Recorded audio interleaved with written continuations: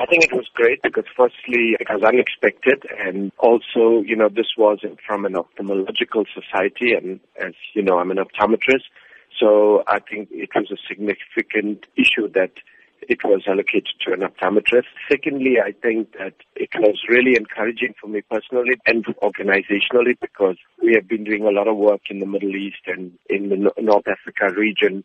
And over the years, I've partnered with various organizations, and we saw this as an affirmation of the positive role that we have played in the Middle East region in ensuring that people don't go blind or remain visually impaired.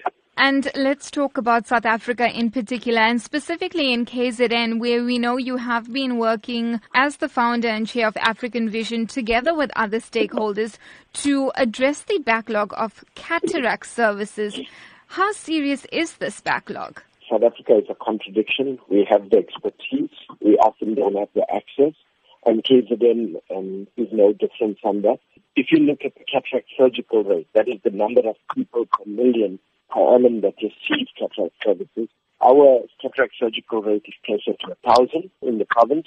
A good cataract surgical rate to ensure that we are keeping up with the number of people that need the service would be closer than to 2,000 per million population. So we've got a big challenge in the province.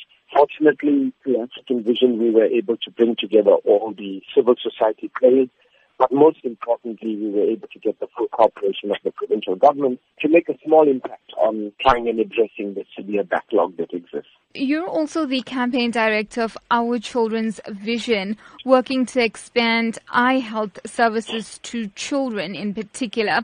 Talk to us about the consequences of a child not being able to see clearly. There have been a number of studies now that have shown that vision is very critical to the ability of a child to learn. Some people say it's as much as 80% of what a child learns is through vision. And obviously, poor vision is going to impact on the capacity of children to learn. And particularly with poor children, it's going to impact on the capacity to earn later in life.